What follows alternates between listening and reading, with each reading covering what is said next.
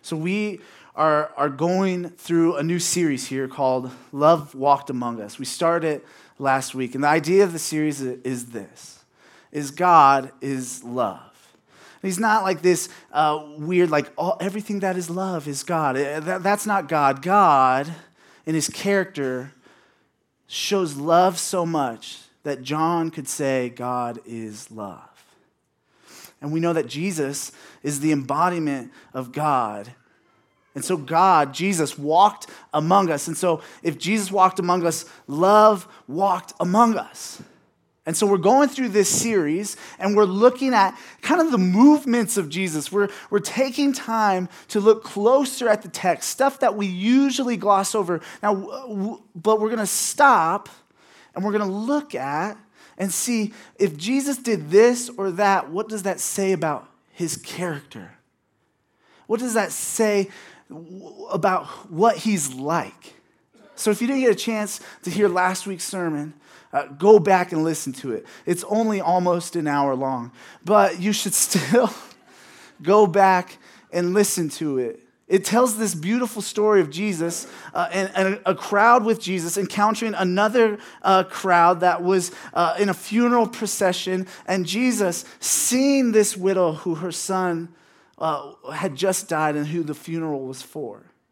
And Jesus seeing this widow and singling her out in a good way and being stirred with compassion for her, which moved him to helping her and caring for her. And we're going to see that this pattern of love in Jesus is common throughout the Gospels. Time and time again, we're going to see that Jesus sees someone, that he's stirred to compassion or with compassion for that person, and then he moves to caring and helping that person. And so we're going to look again at a picture of that today. But we're going to see how sometimes I think we get in the way of what Jesus is doing. And so I'm going to ask a question. So if you weren't here last week, this series might be weird for some of you, but it shouldn't be that weird. We're going to ask different questions. We're going to ask questions for the audience to answer. For the congregation, for you guys to answer. I promise I see you as people. And we're going to ask you guys, I used to be in drama. That's my problem in high school. But we're going to ask you questions, and we're going to give you guys space to answer those questions. And here's why, is because I could tell you all these things about Jesus, but I want us to find these things about Jesus together. Like Vince talked about last week, we can know a lot about Jesus, but not know him personally. And so I think through these questions and talking through it a bit more, it will help us to discover and know Jesus personally. And so I'm going to ask a question right now, and I'm going to be honest, this might be a hard question for some of you. If there are things that are hard for you in your past that make it hard for you, you can step out now. I know that's awkward. There's not going to be any judgment here or whatever, but you might want to step out now because I'm going to ask a question that's hard for some. But you might be saying, well, why even ask it then? And here's why. It's because the question, I think, will help a lot of us in the room to develop more empathy. It will help a lot of us in the room to understand how Jesus sees people. And it will help us to understand what sort of consequences our actions have sometime. And so here's the question. Have you ever been treated like an object? And if you have, what did it feel like? So if you feel like you have been treated like an object before, what did that feel like? You shout one word answers or more, but what did it feel like to be treated like an object?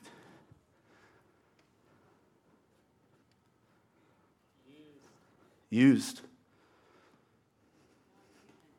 Not human. Degrading. All good answers. Used, degrading, non-human. So what we're going to see today is a person who is treated like an object. And then this is what we're going to see, is that judging blocks compassion.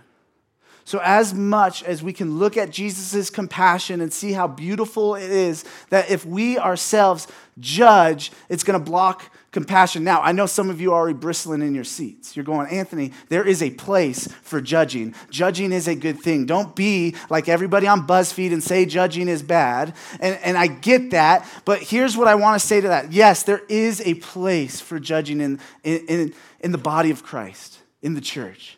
Think through Matthew 18, where Jesus talks through conflict resolution, or 1 Corinthians 5 with some heavy words from Paul on addressing different sins and things going on in the church. And so there is a place for judging in the church. But here's what I want you to hear. Hear this part especially. You cannot judge in the church unless you are loving in the church. Good and right judgments can only happen when you are loving. Good and right judgments can only happen in the context of love. And I mean biblical love, which we don't have time to talk about right now, but biblical love. But when we judge outside of compassion, when we judge outside of love, what we're going to see is that it blocks compassion and it leads to people feeling inhuman and used and degraded. And that's what happened to a character in today's story.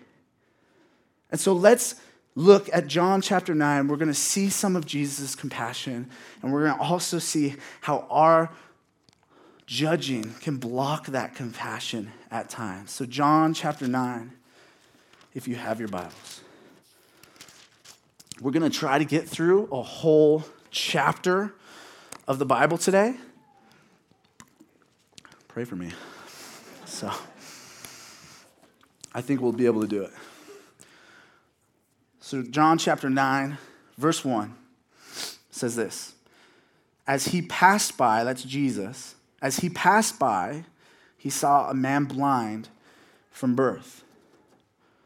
So we see Jesus walking by, and what happens? This is one of you can answer. Sees a blind man. It's easier than you think. He sees a man born blind. Sometimes I'm going to ask you real obvious questions because I want you to notice Jesus and what he's doing. So Jesus sees a man who had been born blind. Right? He sees a man who had been born blind. Take notice of that.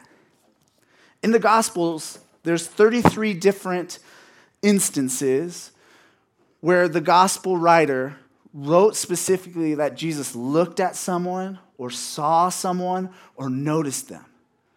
It uses that language of Jesus looked at them or Jesus saw them 33 times. That's significant.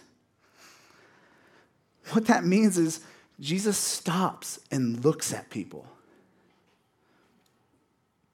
What that means is people were in Jesus' eyes. He looked at people because he loved them, because he cared about them.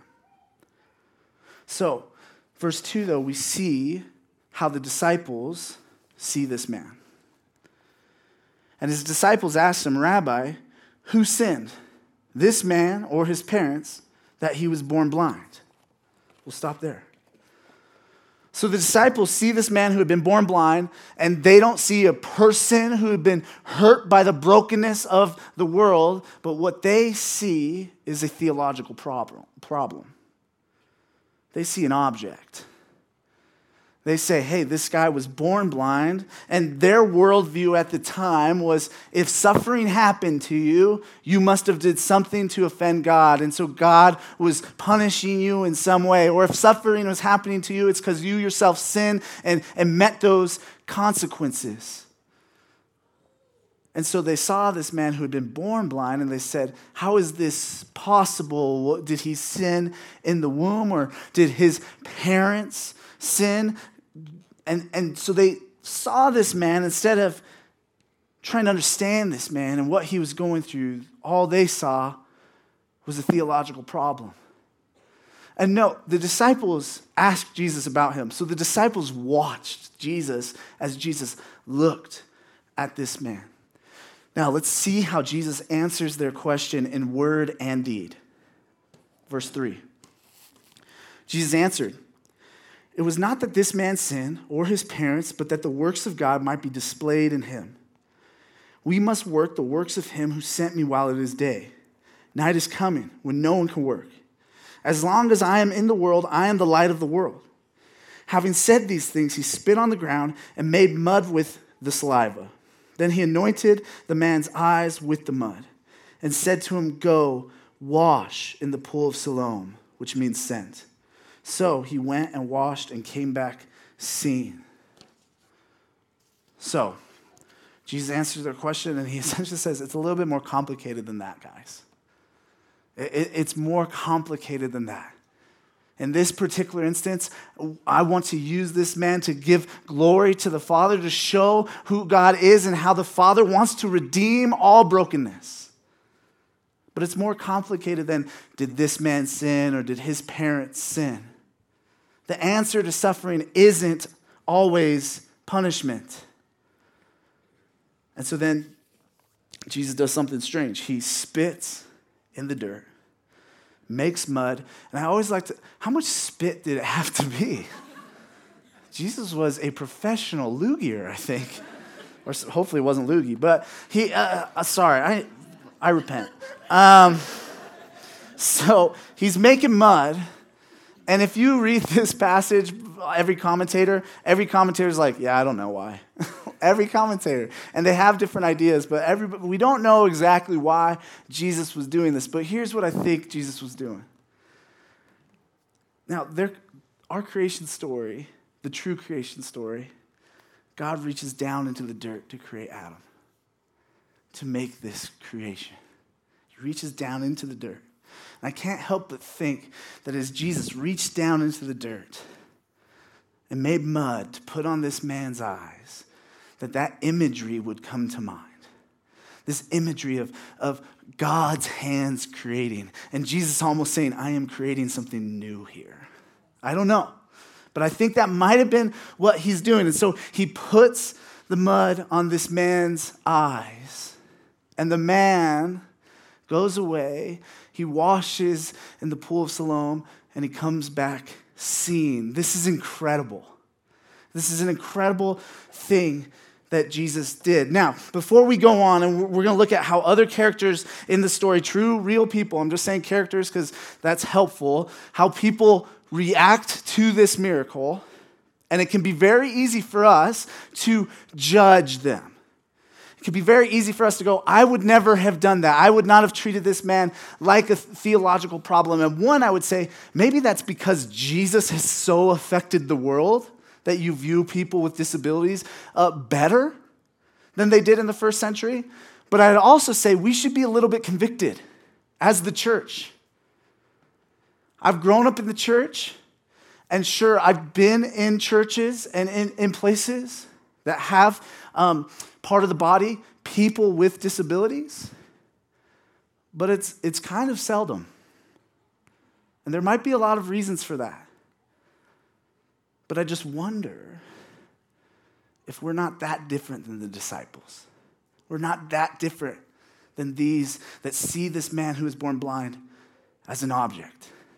All right? So Jesus heals this man, and now let's watch everybody's reactions because it's fun. Verse 8 says this. The neighbors and those who had seen him before as a beggar were saying, "Is this not the man who used to sit and beg?" Some said, "It is he." Others said, "No, but he is like him." He kept saying, "I am the man." So they said to him, "Then how were your eyes opened?" He answered, "The man called Jesus made mud and anointed my eyes and said to me, 'Go to Siloam and wash.' So I went and washed and received my sight." They said to him, "Where is he?" He said, "I do not know." I'm getting used to this sight thing. And so I repent. So the people that see him, they even treated him like an object. You can see that clearly, right? Because they're going, is this him?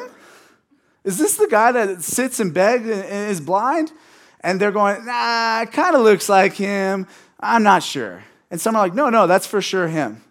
And then meanwhile, he's going, no, it's me, cheap Dave, giving me nickels every day. Like that, he knows. Now I can put a face to the voice. Like, that's messed up, dude. And so he's just sitting there going, yeah, it's me. And they're going, and they say, what happened? He said, well, Jesus healed me. And they said, well, where is he? And he says, I don't know. And so for them, this guy, what we're seeing is he is also a theological problem for them. Verse 13. They brought to the Pharisees the man who had formerly been blind. Now, it was a Sabbath day when Jesus made the mud and opened his eyes. So the Pharisees again asked him how he had received his sight. And he said to them, he put mud on my eyes, and I washed and I see. Some of the Pharisees said, this man is not from God, for he does not keep the Sabbath. But others said, how can a man who is a sinner do such signs? And there was a division among them. So they said again to the blind man, what do you say about him since he has opened your eyes? He said, he is a prophet. So the people are unsure how this man could just see all of a sudden. And so they bring this man to their religious leaders, the Pharisees, and they say, how is this possible? And the Pharisees right away, they do not see a man to have compassion on, to rejoice that he could see, but they see a theological problem. They say, hey, it's the Sabbath. You're not supposed to do stuff like that on Saturdays. And I'm pretty sure you could read all of Leviticus. You're not going to find a verse that says don't heal people on the Sabbath. And furthermore, you're not going to find a verse that says if you're the Son of God, don't heal people on the Sabbath. And yet they're confused and they're going, what? So this was like this man-made rule that they had. The Sabbath, yes, it was important, but they kind of twisted it and made it this horrible, burdensome thing. And so the Pharisees aren't sure, and they say to the man who had been born blind and who now can see, they say to him, okay, what do you think of this guy that healed you? What do you think of this Jesus? And the man says he is a prophet, clearly. And they didn't like that answer. So we see their reaction in verse 17, or 18 actually. The Jews did not believe that he had been blind and had received his sight until they called the parents of the man who had received his sight and asked them, is this your son who you say was born blind? How then does he now see? His parents answered, we know that this is our son and that he was born blind. But how he now sees we do not know, nor do we know who opened his eyes. Ask him, he is of age. He will speak for himself. His parents said these things because they feared the Jews. For the Jews had already agreed that if anyone should confess Jesus to be Christ, he was to be put out of the synagogue. Therefore his parents said, he is of age. Ask him. So, they don't believe him. He's creating just a deeper theological problem for them. So they go to the parents of this person and they say, hey, is this your son? And they go, yep. And they say, hey, was he born blind? Yep. How did this happen? Who did this? We don't know. Ask him. He's of age. They had this fear in them. They had this fear in them about what the Pharisees could do to them if they confessed that Jesus was the Christ. Rather than being overjoyed to see that their son could now see, they feared man. And I think that they kind of gave up on their son years ago. I think twice, they kind of just coldly say, he's of age, ask him. And the reason I think this is because what we know from the story was this man was a beggar. Now, if he had lived with his parents, he probably wouldn't have been a beggar. I don't know if this is true. This is just my own conjecture on the text. But I wonder if at 13, which was becoming an adult man in that time and place, they just cast him out. They said, we can't take care of you anymore. You can't help our family being that you're blind. Go and beg. And so for the rest of his days until he met Jesus, he was sitting in his same neighborhood, begging as his parents coldly looked on. And so they say, go ask him. And so the Pharisees say, okay, we'll ask him again. Verse 24. So for the second time, they called the man who had been blind and said to him, give glory to God. We know that this man is a sinner. They're talking about Jesus. They're saying, we know Jesus is a sinner. He answered, whether he is a sinner, I do not know. One thing I do know, that though I was blind, now I see. They said to him, what did he do to you? How did he open your eyes? He answered them, I have told you already, and you would not listen. Why do you want to hear it again? Do you want to become his disciples? And they reviled him, saying, you are his disciple, but we are disciples of Moses. We know that God has spoken to Moses, but as for this man, we do not know where he comes from. Now, before I go on to the text, that's another way of saying a cuss that I won't say here, but they were calling Jesus fatherless, so they had looked into it.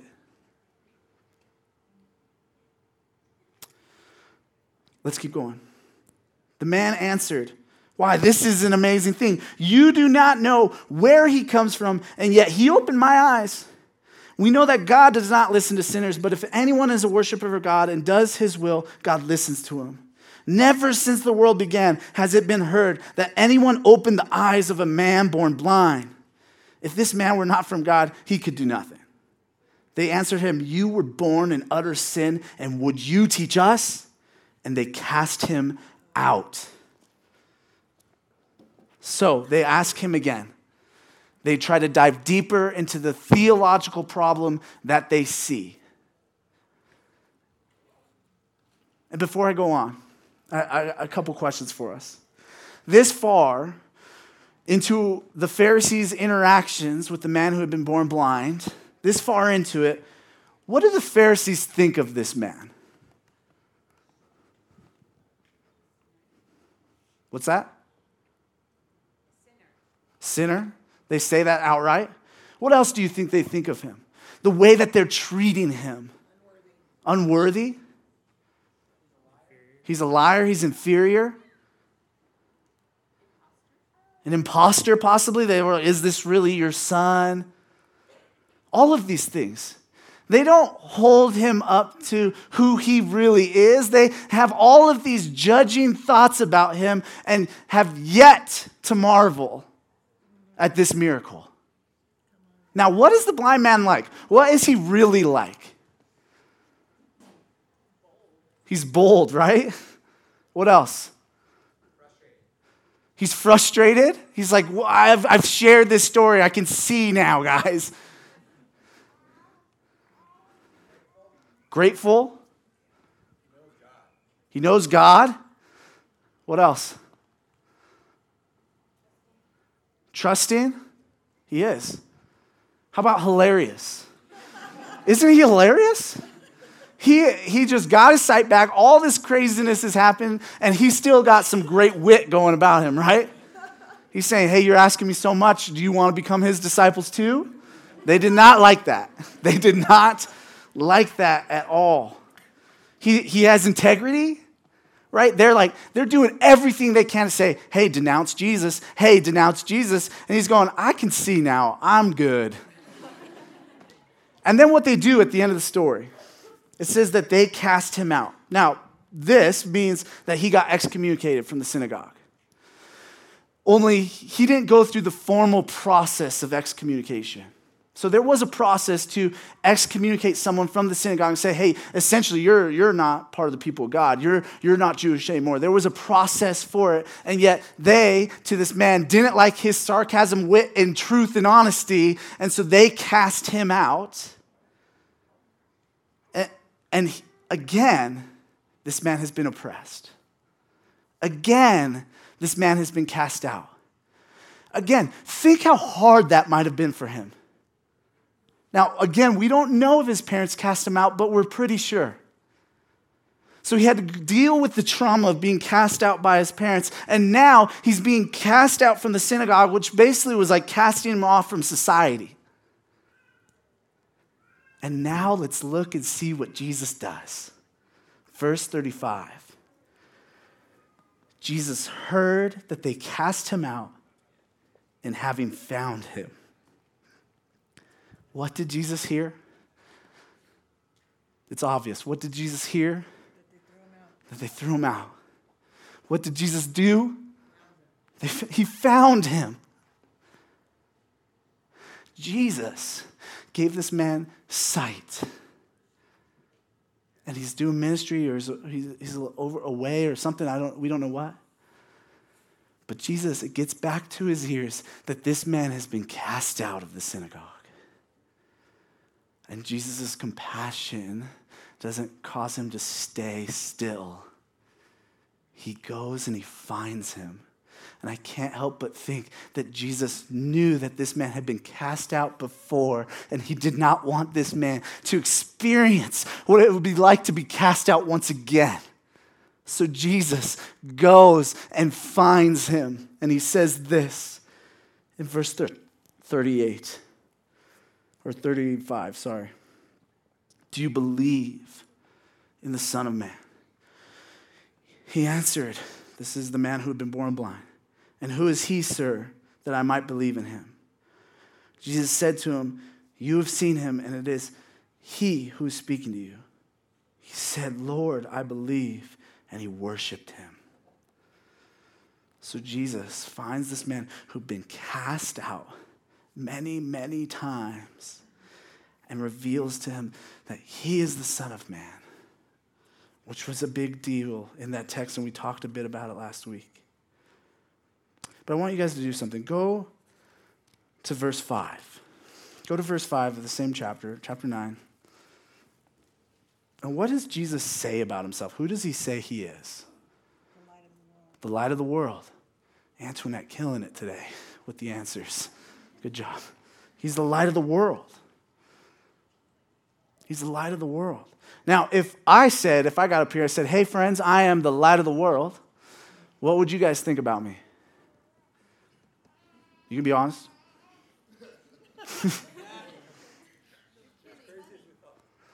Crazy as we thought. Wow, that one hurts. Crazy. Some thought kidding. I'm joking around. If someone said that to us, we would say, this person's mistaken. They need some help, and I'd love to help them, but they are not the light of the world. And so Jesus says this, and sometimes we gloss over it. But this would have been a kind of crazy statement. But then all through the rest of chapter 9, we see Jesus being the light of the world. Jesus is the light of the world to the disciples because he's showing them that this man is more than a theological problem. He is a light to the world in that this man who had been born blind, he gives him the ability to see light. And furthermore, when this man is cast out, I think Jesus was giving the Pharisees a chance to guide this man rightly. But when they didn't, Jesus showed this man that he is the light of the world in a spiritual sense as well.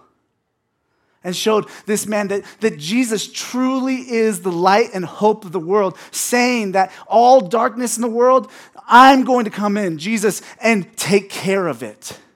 I am going to shed light on the dark places of this world. And I even think Jesus was trying to be a light to the Pharisees.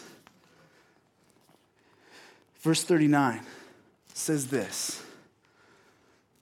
Jesus said, for judgment I came into this world, that those who do not see may see, and those who see may become blind. Some of the Pharisees near him heard these things and said to him, are we also blind? Jesus said to them, if you were blind, you would have no guilt. But now that you say, we see, your guilt remains.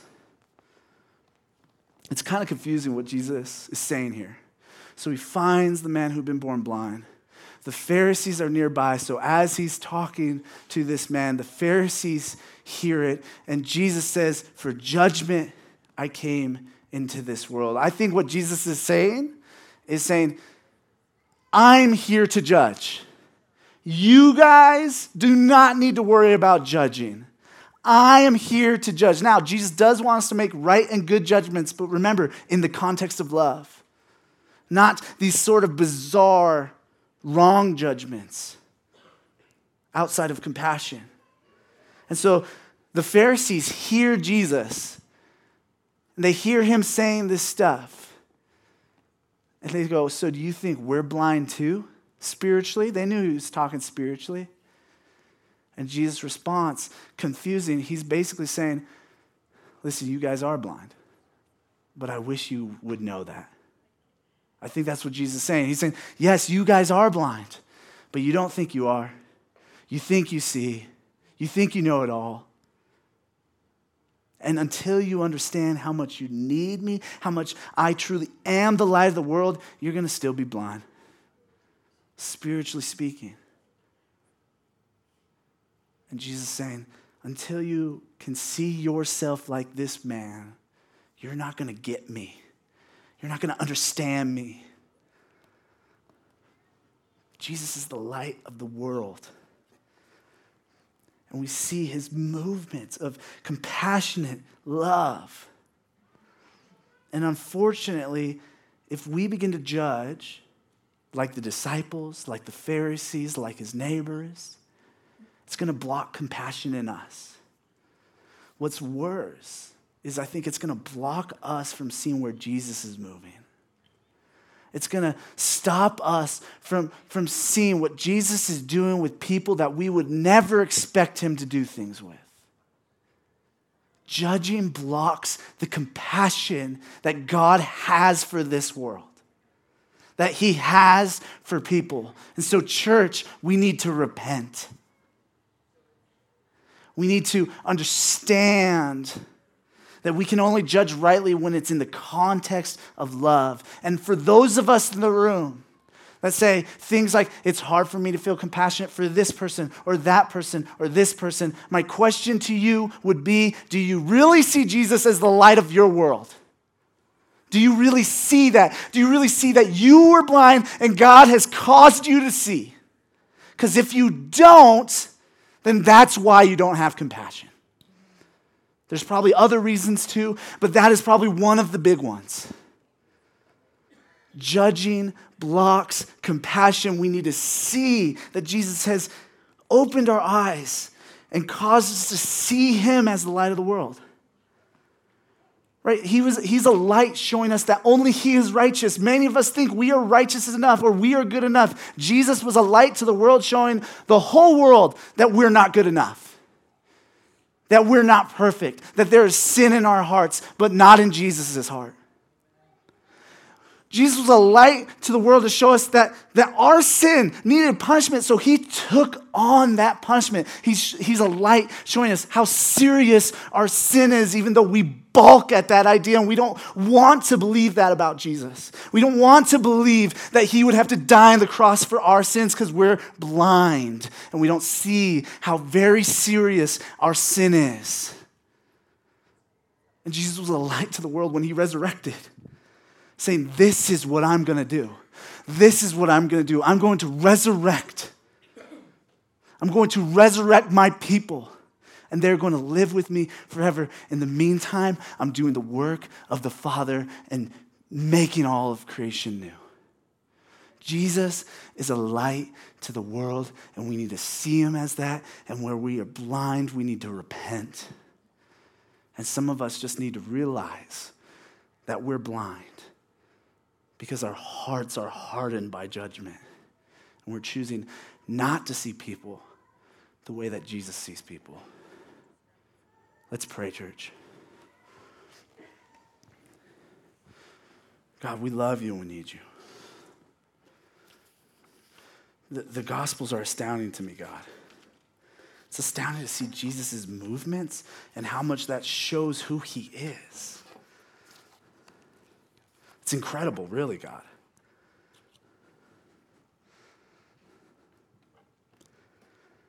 God, thank you for that. Thank you for showing us that. God, help us to slow down and see that. God, I want to pray for us.